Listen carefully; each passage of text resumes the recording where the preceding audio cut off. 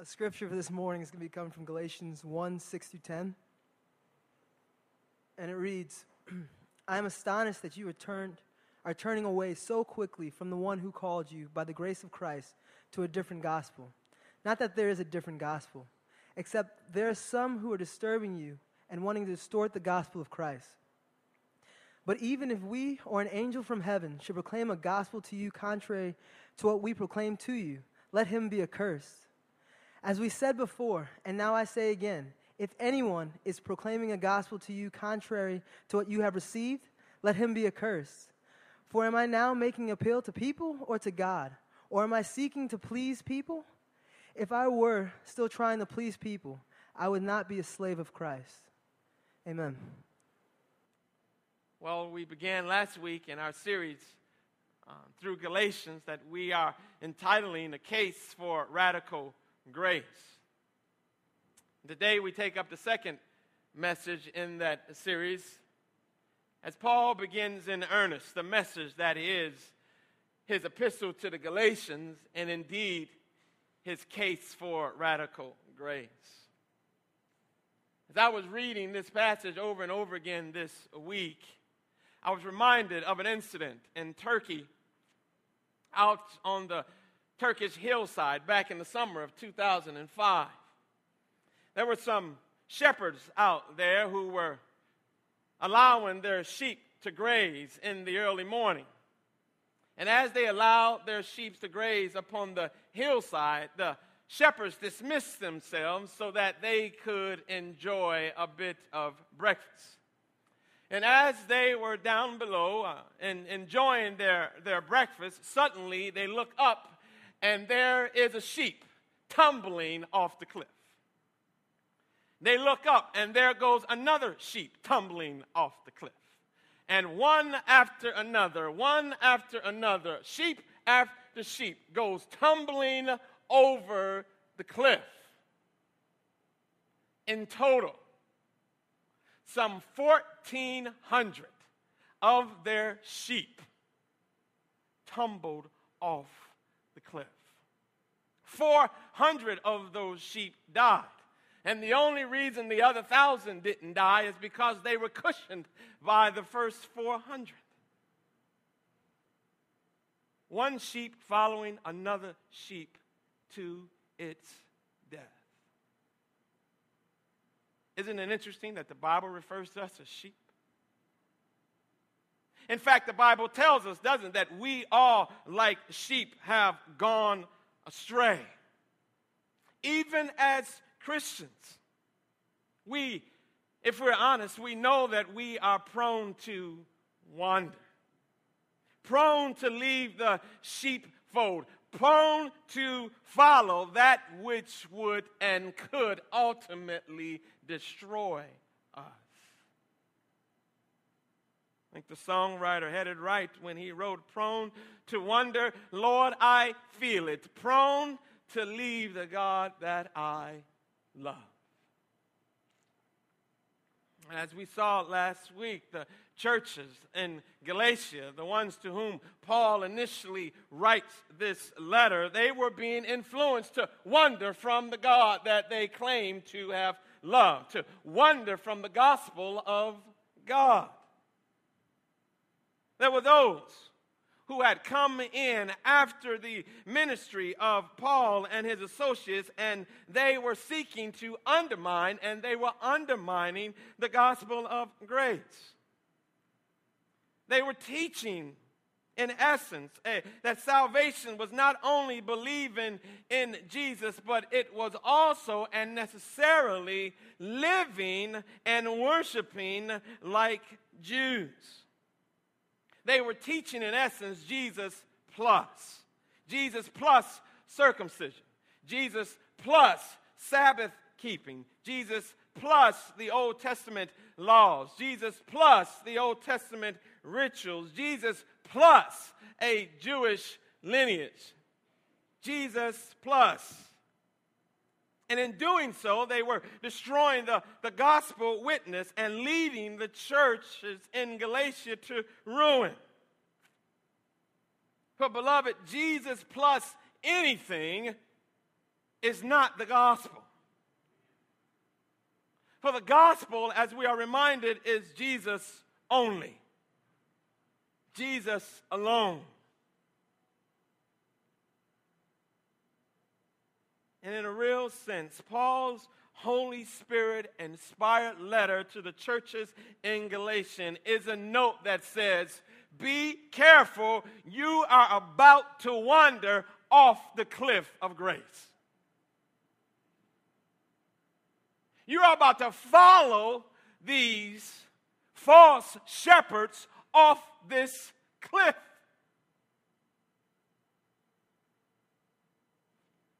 The horror, beloved, the horror that those shepherds experienced and they felt as they saw their sheep falling to their death one after another is nothing in comparison to the angst that Paul is feeling when he is hearing about the sheep of God potentially going off the cliff to their own eternal destruction. He is horrified. He's amazed.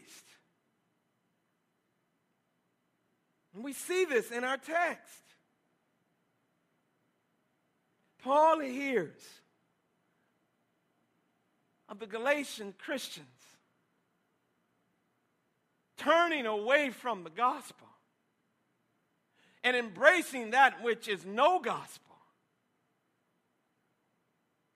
And it's a vision of sheep tumbling off the cliff into the abyss.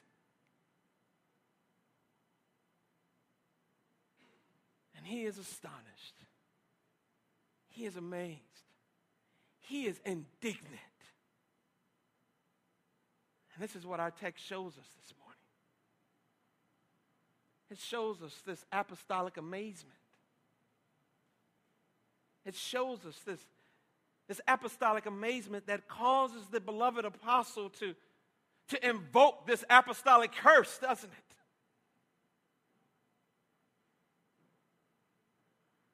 And in the midst of that, he pronounces his own apostolic assurance, his own apostolic approval. Now, I must admit, before we go any further, that there is a lot in these few verses, and I am quite confident that we won't get through all of them this week. So I am confident that if you come back next week, we will finish this message. But there is enough in this message this week, hopefully to whet your appetite for next week, but even more to challenge us this week to remember the uniqueness of the gospel of grace in Jesus Christ. The first point I want us to see is this apostolic amazement. How the apostle is amazed. You notice something. If you are a student of Scripture or particularly of the New Testament epistles, you will notice there's something different here. Paul does not begin this letter with his usual gracious sentiments that we see in all of his other letters. He doesn't begin this correspondence as he begins all his other correspondences with praise and thanksgiving. If you go and read in Philippians, Paul begins on a positive note. As he writes to the churches there in Philippi, he says in chapter 1 and verse 3, I thank my God in all my remembrance of you, always in every prayer of mine, for you all making my prayer with joy. That's what he says to the Philippians. Notice what he says to the Colossians. Chapter 1 and verse 3. We always thank God, the Father of our Lord Jesus Christ, when we pray for you, since we have heard of your faith in Christ Jesus and of the love that you have for all the saints. How gracious. How thankful. This is even true when he writes to the Corinthians. And we know what a messed up motley crew the Corinthians were. And notice what he says to the Corinthians in chapter 1 and verse 4 of 1 Corinthians. I give thanks to my God always for you because of the grace of God that was given to you in Christ Jesus, that in every way you were enriched in him in all speech and all knowledge.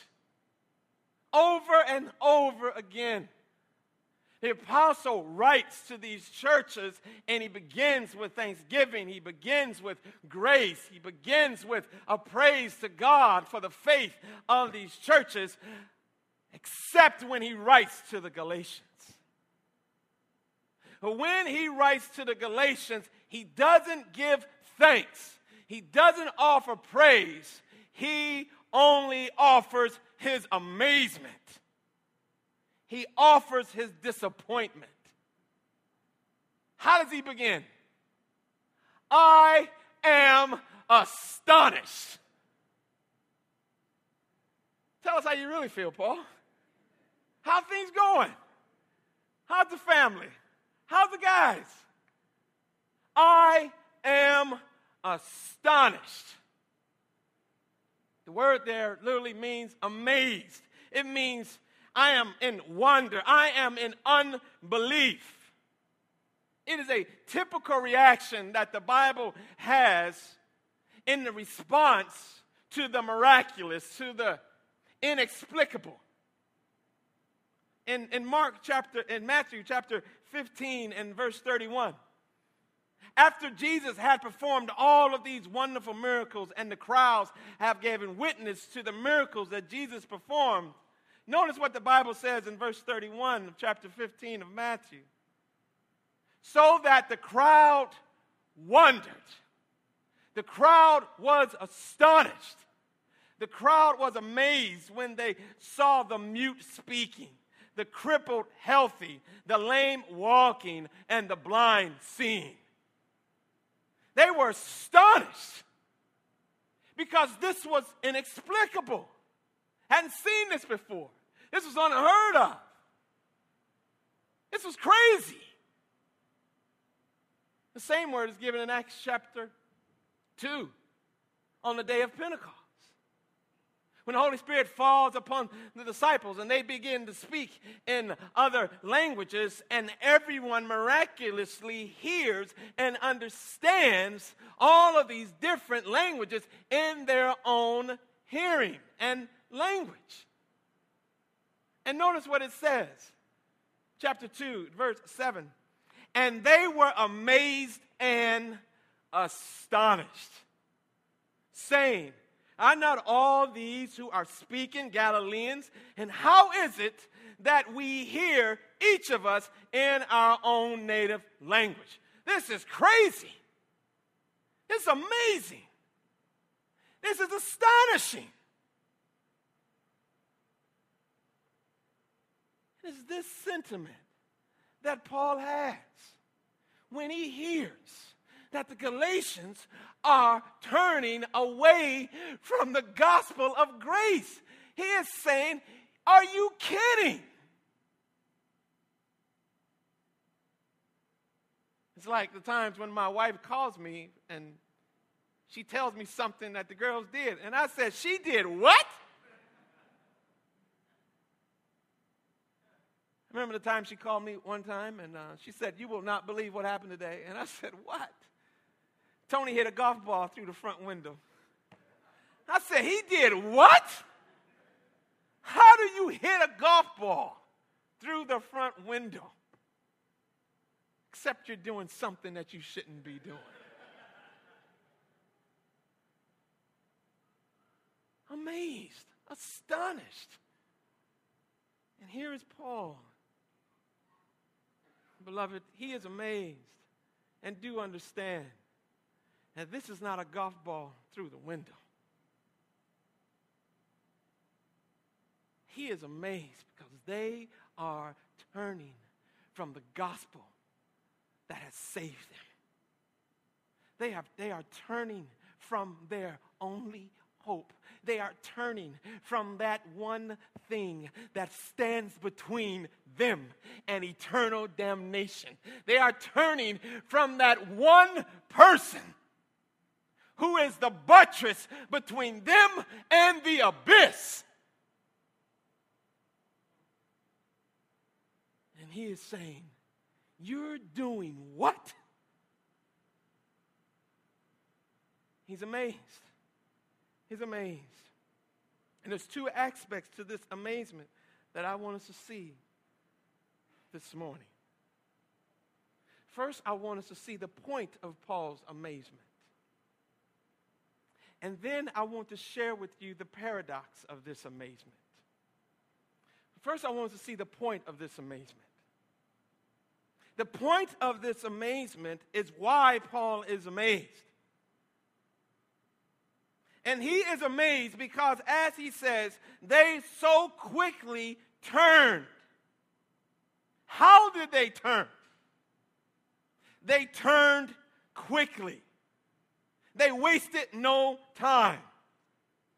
Now, we are not told the time frame. We are not told how long it was between the time that the Apostle Paul had been in their midst and had been sharing and teaching and introducing them to the gospel of grace, and then they're turning away unto false teachers, away from the true gospel to a different gospel. We are not told that time frame, but in Paul's mind, it's too quick.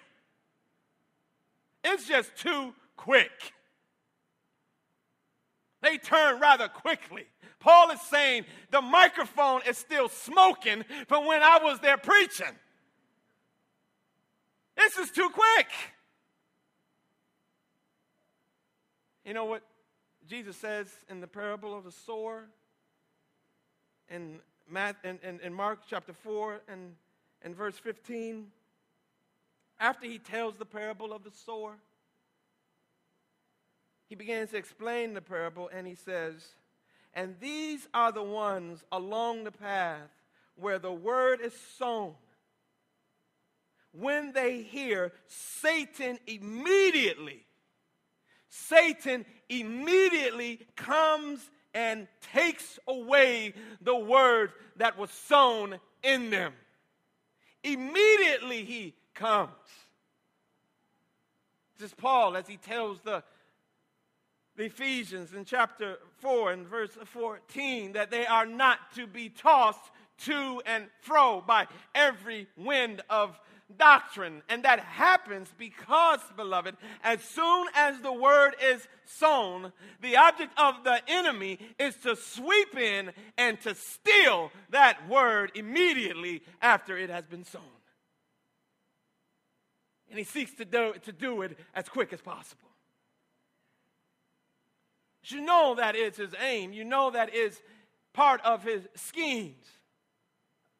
That whatever you receive from the Lord, the enemy wants to swoop in and immediately begin to undermine it. God gives you joy, and the enemy wants to come in right away and undermine the joy.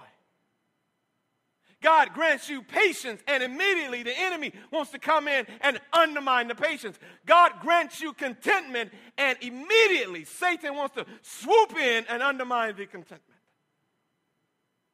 God grants you faith and trust in him, and immediately the enemy wants to come in and get you to doubt the word of God. Isn't that what he did with Adam and Eve?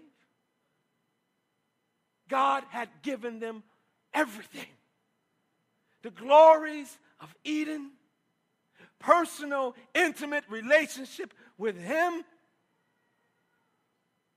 contentment, joy, fulfillment, and immediately the enemy comes in and says, you know God isn't really good.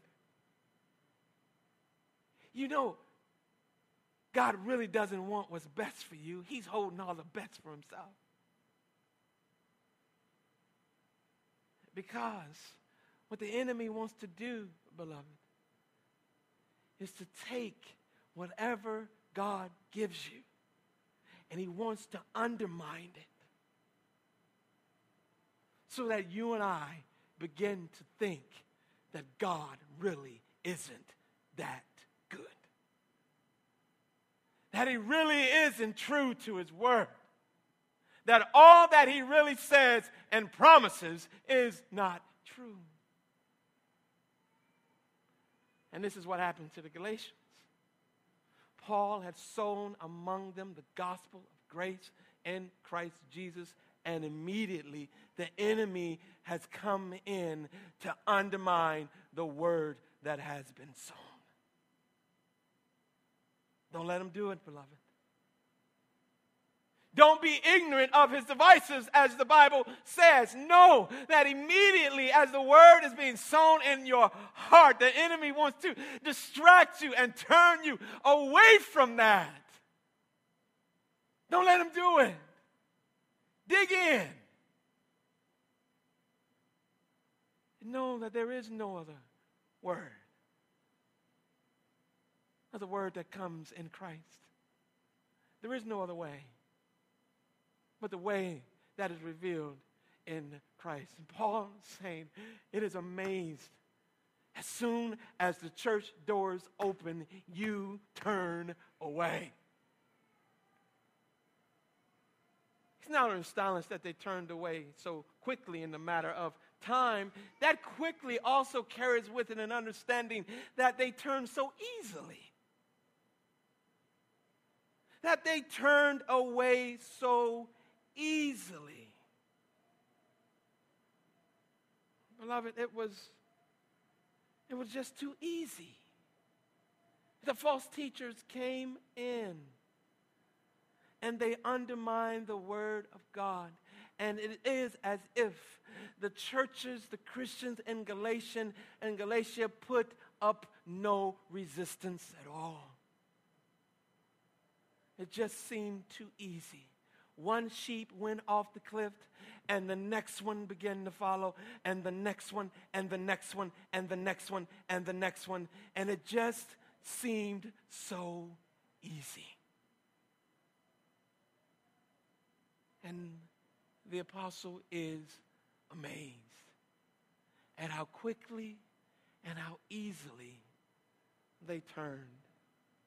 But notice, not only is he amazed at how they turned so quickly, notice that he is also amazed at from whom they turned. They turned from God. Notice what he says. He says, I am astonished that you have so quickly deserted or turned from him who called you. From him who called you. Now the temptation was to believe that Paul had called them, and thus they were turning away from Paul. And that, no doubt, is what the false teachers were saying. You don't want to believe Paul.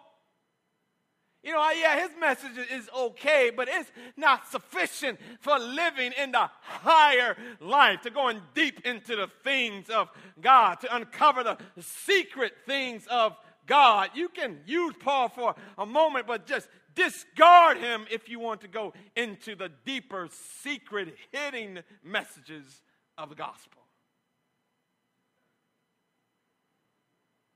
And Paul tells them, I'm astonished that you have deserted, not me, but realize that you are turning away from him who called you, and that, beloved, is God. Paul says, I'm amazed that you're turning away from God, because it is God who has called you. You might have heard me speaking, but it was the power of God that changed your heart.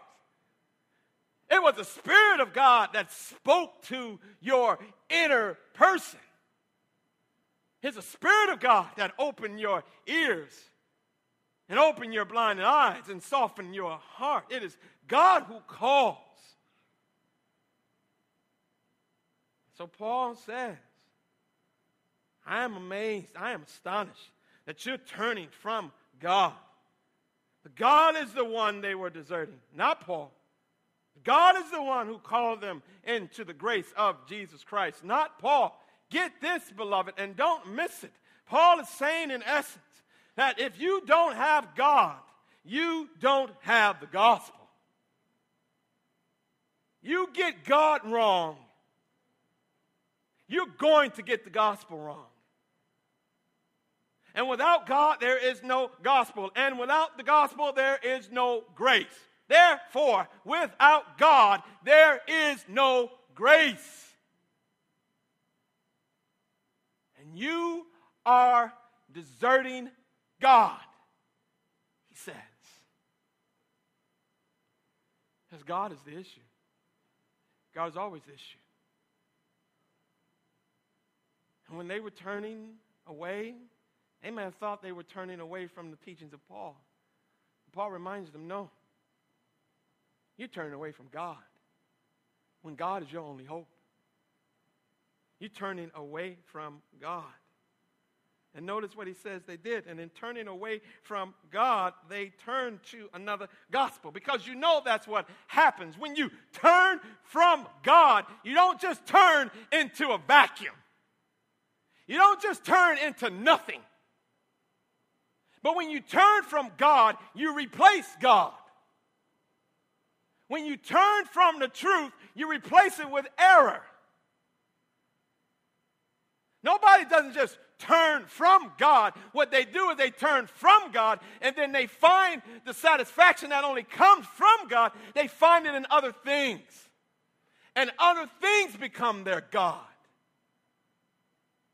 That's what happens. That's what happens to some of us in here this morning. As you have turned from God and sought to live your life as you want to live it, you have not only turned from God, but you have then turned to yourself and your own iniquities. Because you don't just turn from God and then go live. No. There's only two ways, beloved.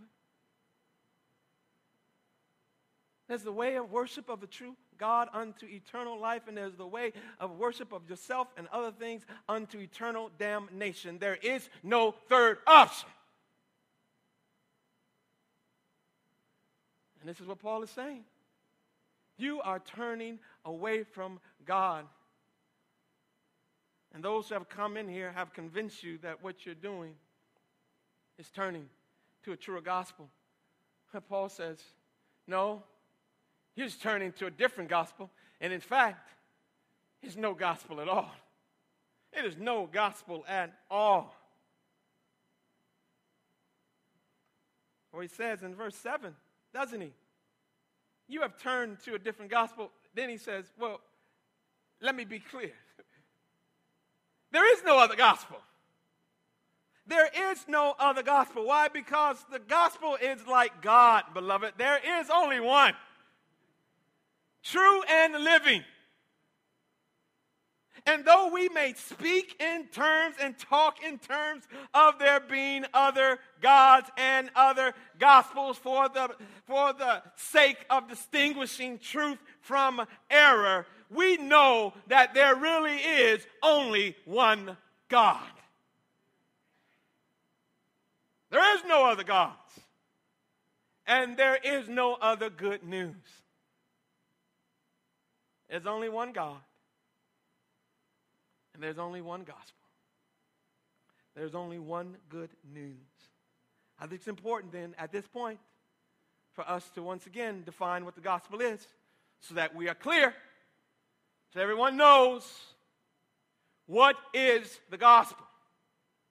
Well, the gospel can be nuanced in several ways to include several various aspects, as the Bible does in several areas. But let's just define it in terms of this epistle to the Galatians. When Paul says gospel, what does he mean here? He means this, beloved. The gospel is the good news that God, through Jesus Christ alone, has redeemed us from our sins and made us right with God. Can I say that again? The gospel is this. It is that good news that God, through Jesus Christ alone, has redeemed us from our sins and has made us right with God. There is only one way to be redeemed from your sins. It is through Jesus Christ. There is only one way to be right with God, and it is through Jesus Christ and Jesus Christ alone. That is what Paul means. And that is what we have to understand. That's what we're working with here.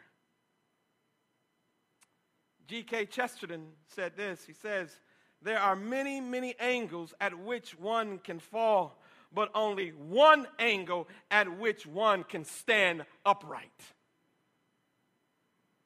There are many, many, many, many ways to get the gospel wrong. There is only one way of getting it right. Many, many ways, beloved. There's only one way to get it right. Paul is going to tell the Galatians over and over again, it's Jesus. It's Jesus only. Only Christ. And beloved, there are other gospels. Just for the sake of argument, there are other gospels. And Paul says here, you're turning to another gospel, to a different gospel. Parentheses, I know there is no other gospel, but bear with me. There are other gospels.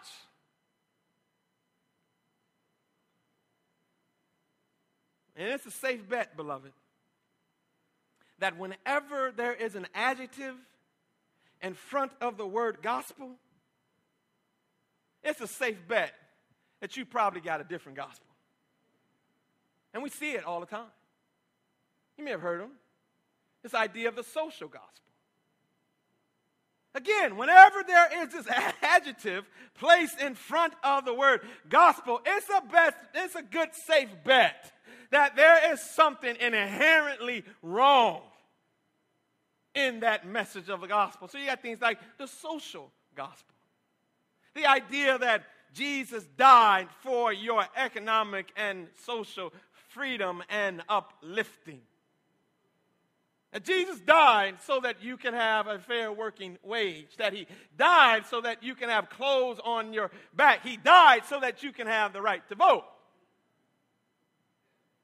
It's a social gospel. But then oftentimes we hear things like the prosperity gospel. That Jesus died to make you rich. That Jesus died to make you wealthy. That Jesus died and therefore has freed you from all sickness and disease. A prosperity gospel. Or you may have heard of the self-esteem gospel. And this idea that Jesus died so that you can feel better about yourself. To uplift your esteem and your own estimation of yourself so that you can look yourself in the mirror and perceive yourself as really not being all that bad. He died so that you could lift your own self up by your own bootstraps.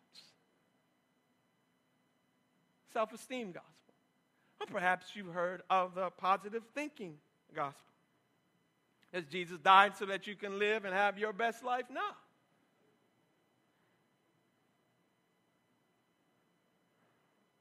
It was Philip Ryken who says in his commentary on Galatians, the most dangerous teachers are the ones who preach a different Christ but still call him Jesus. Beloved, they're out there.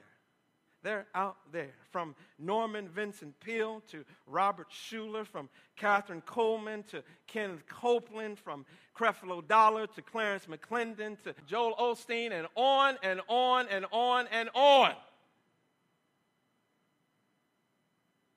And all of these and others are purveyors of another, indeed a different gospel. And they have always taught Jesus. It's just Jesus plus. Jesus plus prosperity. Jesus plus self-esteem.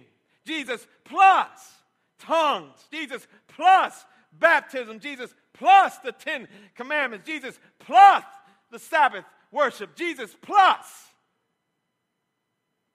Over and over and over again. Here today, Jesus plus America the Beautiful. Jesus plus Black Power. Jesus plus. Jesus plus. You know what Paul says in 1 Corinthians chapter 2 and verse 2? Tells the Corinthians, I decided to know nothing among you except Jesus Christ and him crucified. If you want Jesus plus, get Jesus plus Jesus. Paul says, I got Jesus plus his crucifixion, Jesus plus his cross, Jesus plus his resurrection, Jesus plus his ascension, Jesus plus his coming again. If you want Jesus, get Jesus plus Jesus. Said, I don't know anything but Jesus. Oh, yeah, plus his crucifixion. That's it.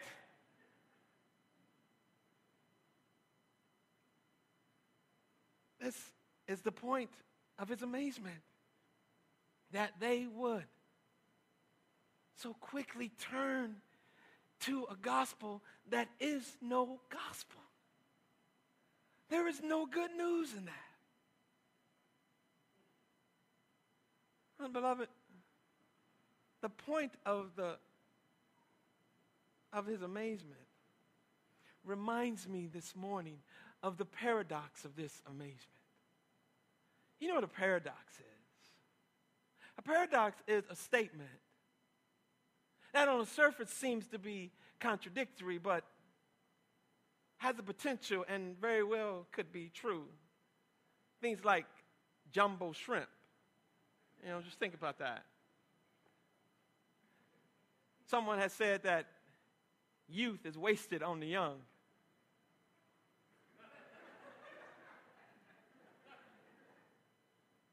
I think that's true. Or how about someone said, it's getting late early. What? I think that could be true. But here's the paradox of Paul's amazement. And don't miss this. That as easy as it is to fall away from the gospel of grace, it is actually the most difficult thing to do. As easy as it is to fall away from the gospel of grace, it is actually the most difficult thing to do. That's right. That's right. That's right, Jana. Yeah. Roll your eyes up there like, really? And the reason that is true, beloved, the reason that is true is because walking away for sheep to go off the cliff is very easy, except that God has put in your place, in front of you, these gracious monuments of his goodness to stop you at every turn, and you have to get over them. You want to know what they are? I'm glad you asked. The Lord has been so gracious to us. He has put these amazing safeguards of goodness in our way. And for you to fall from the gospel of grace, you have to stumble over these. And the first one is that you have to take lightly the word of God. You know that the goodness of God should be seen to us in his word, read and preached all the time. This is how he hedges us in. He hedges us in by his word as it is read and as it is preached to us. For the Bible says concerning the Bible in Psalm 119 and verse 105, Thy word is a lamp unto my feet and a light unto my path. That God has lightened the path on how you may walk and follow after him. His goodness as his grace. Paul says in 2 Timothy chapter 3 and verse 16 that all Scripture, all the Bible, is inspired by God. And it is not just inspired, beloved, but it is profitable. It is useful. It is advantageous for teaching and reproof and correction and training. That God gives us his inspired word so that word would reproof us, that word would convict us, that word would train us, that word would encourage us, that word would keep us in the grace. And for you to go off that cliff, you really have to take lightly the word that is preached. You have to convince yourself that it's really not a light unto your path. You have to convince yourself that it's really not inspired. You have to convince yourself that it's really not the word of God to you, offering correction and reproof and training and encouragement. You really have to convince yourself that all that is not true in order to go away from the gospel of grace. But not only has he put that in our path as a marker of goodness, he also has put in the communion of the saints. Do you know that in order to fall away from the gospel of grace, you have to forsake the assembly and the communion of the saints? You really do. For God has given the family of God to us to safeguard our souls. For the command not to forsake the assembly and the gathering of the church is a clear command from Hebrews chapter 10 and verse 25. But it has good reasons for it. And the reasons are, beloved, is that sheep by themselves become easy prey.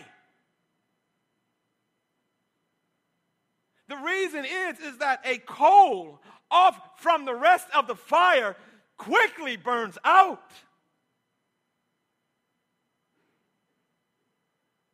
And to fall away from the gospel of grace, you have to forsake the assembly of the church, because God has given to the church the treasure of the gospel. This is where it is. The church, the Bible says, is a pillar and the foundation of the truth. You do understand that God has not given you the Bible to read, to take and read it all on your own. You know, the Bible was written to the church. The Bible is written to churches. The Word of God comes to churches, to the collection of the saints. It is the church that has been given this great deposit and has been told to guard it. And the further you move away from the assembly and the family of God, the further you remove yourself from rightly understanding and living in and upon the gospel of the grace of Jesus Christ. And you see, the church is the goodness of God to you, to keep you from falling away from grace. It's His Word. It's the family. It's the assembly of God.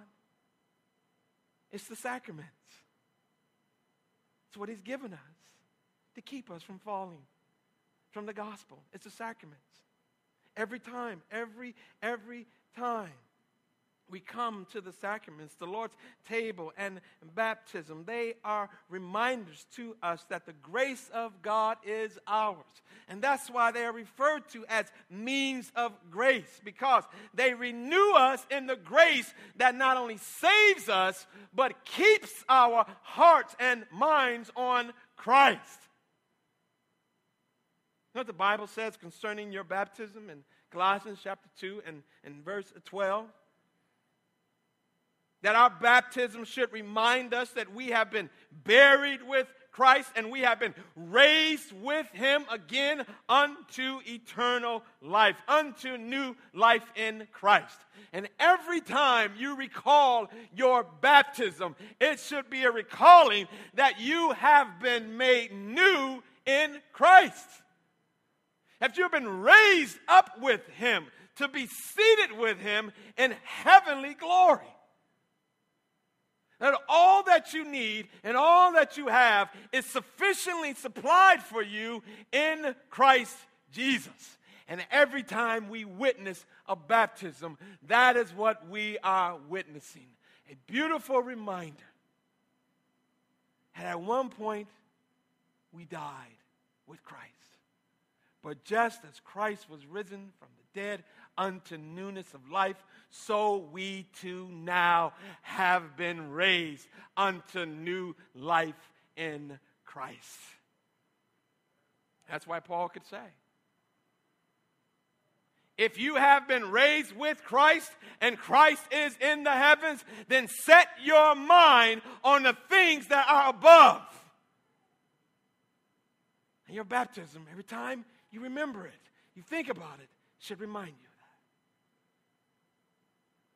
But not only our baptism, beloved, but the Lord's table.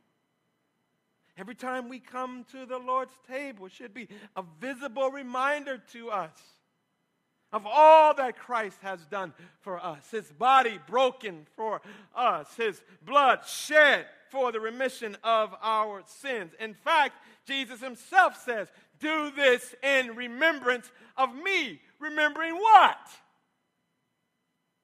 Remembering that my body was broken. Remember that my blood was shed.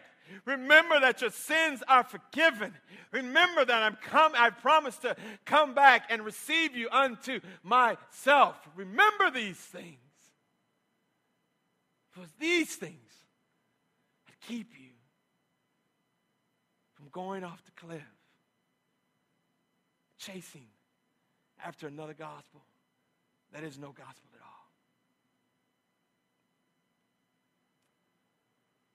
Lastly, he gives us the precious gift of Holy Spirit, doesn't he? The indwelling presence of Holy Spirit. And if you're going to fall from the gospel of grace, you have to spend all your days quenching Holy Spirit. Quenching Holy Spirit. And here is the most precious and the gracious gift of all. God gives us Christ. Christ gives us Holy Spirit, whereby we live and love in him. And whenever our hearts begin to wander from the fold, the first thing that happens is the Spirit of God convicts us in our inner being. Convicts us of our wandering. Convicts us of our sin. And he sounds that beacon call. Turn back to Christ. Turn again to him. And this is why the Bible says in 1 Thessalonians 5:19, do not quench the Spirit. Don't ignore. Don't stifle his work and ignore his leadings and his proddings and his directives. This is God being gracious to you in your life, calling you back to himself over and over again. Beloved, you see that? You see why it's really a difficult thing to do? You have to quench the Spirit. You have to neglect the sacraments. You have to forsake the assembly. You have to take the word of God lightly and trample it underfoot. And all that makes it difficult, but guess what? I am astonished that people do that every day. They do it every day. The word that is preached, they think nothing of it. They miss church and don't give a rip. The sacraments are handed out to them, and they no more meditate on it than they do their morning coffee. And the Holy Spirit speaks to their lives, and they every day ignore his leadings. Amazing. Amazing. This is why, beloved, every day should be our prayer. Oh, to grace, how great a debtor. Daily I'm constrained to be. Lord, let your goodness like a fetter bind my wandering heart to thee. Prone to wander, Lord. Lord, I feel it. Prone to leave the God I love. But take my heart. Lord, take it and seal it. Seal it for your courts above. Seal it. Because all around me, I see wandering. Seal me, Lord. Keep me in your grace. Thank you for your word. Thank you for your church. Thank you for the sacraments. Thank you for your spirit. Seal me, Lord. Keep me in your grace. Beloved, I'm no different than you. I like new things. Just like you. Tell the truth. You like new things. I like the new car smell. Hadn't had one in a while, but I remember that new car smell. I like the feel of fresh new carpet. Isn't that right, Jamila? I like the feel of new shoes. Isn't that right, honey? I like the look of brand new golf balls. Just makes you think you're going to play well today. I like new things. There's one thing I don't want new, beloved. I don't want a new gospel. Of all the things I might like new, I want my gospel old. I want the gospel that Jude said has once and for all been delivered to the saints.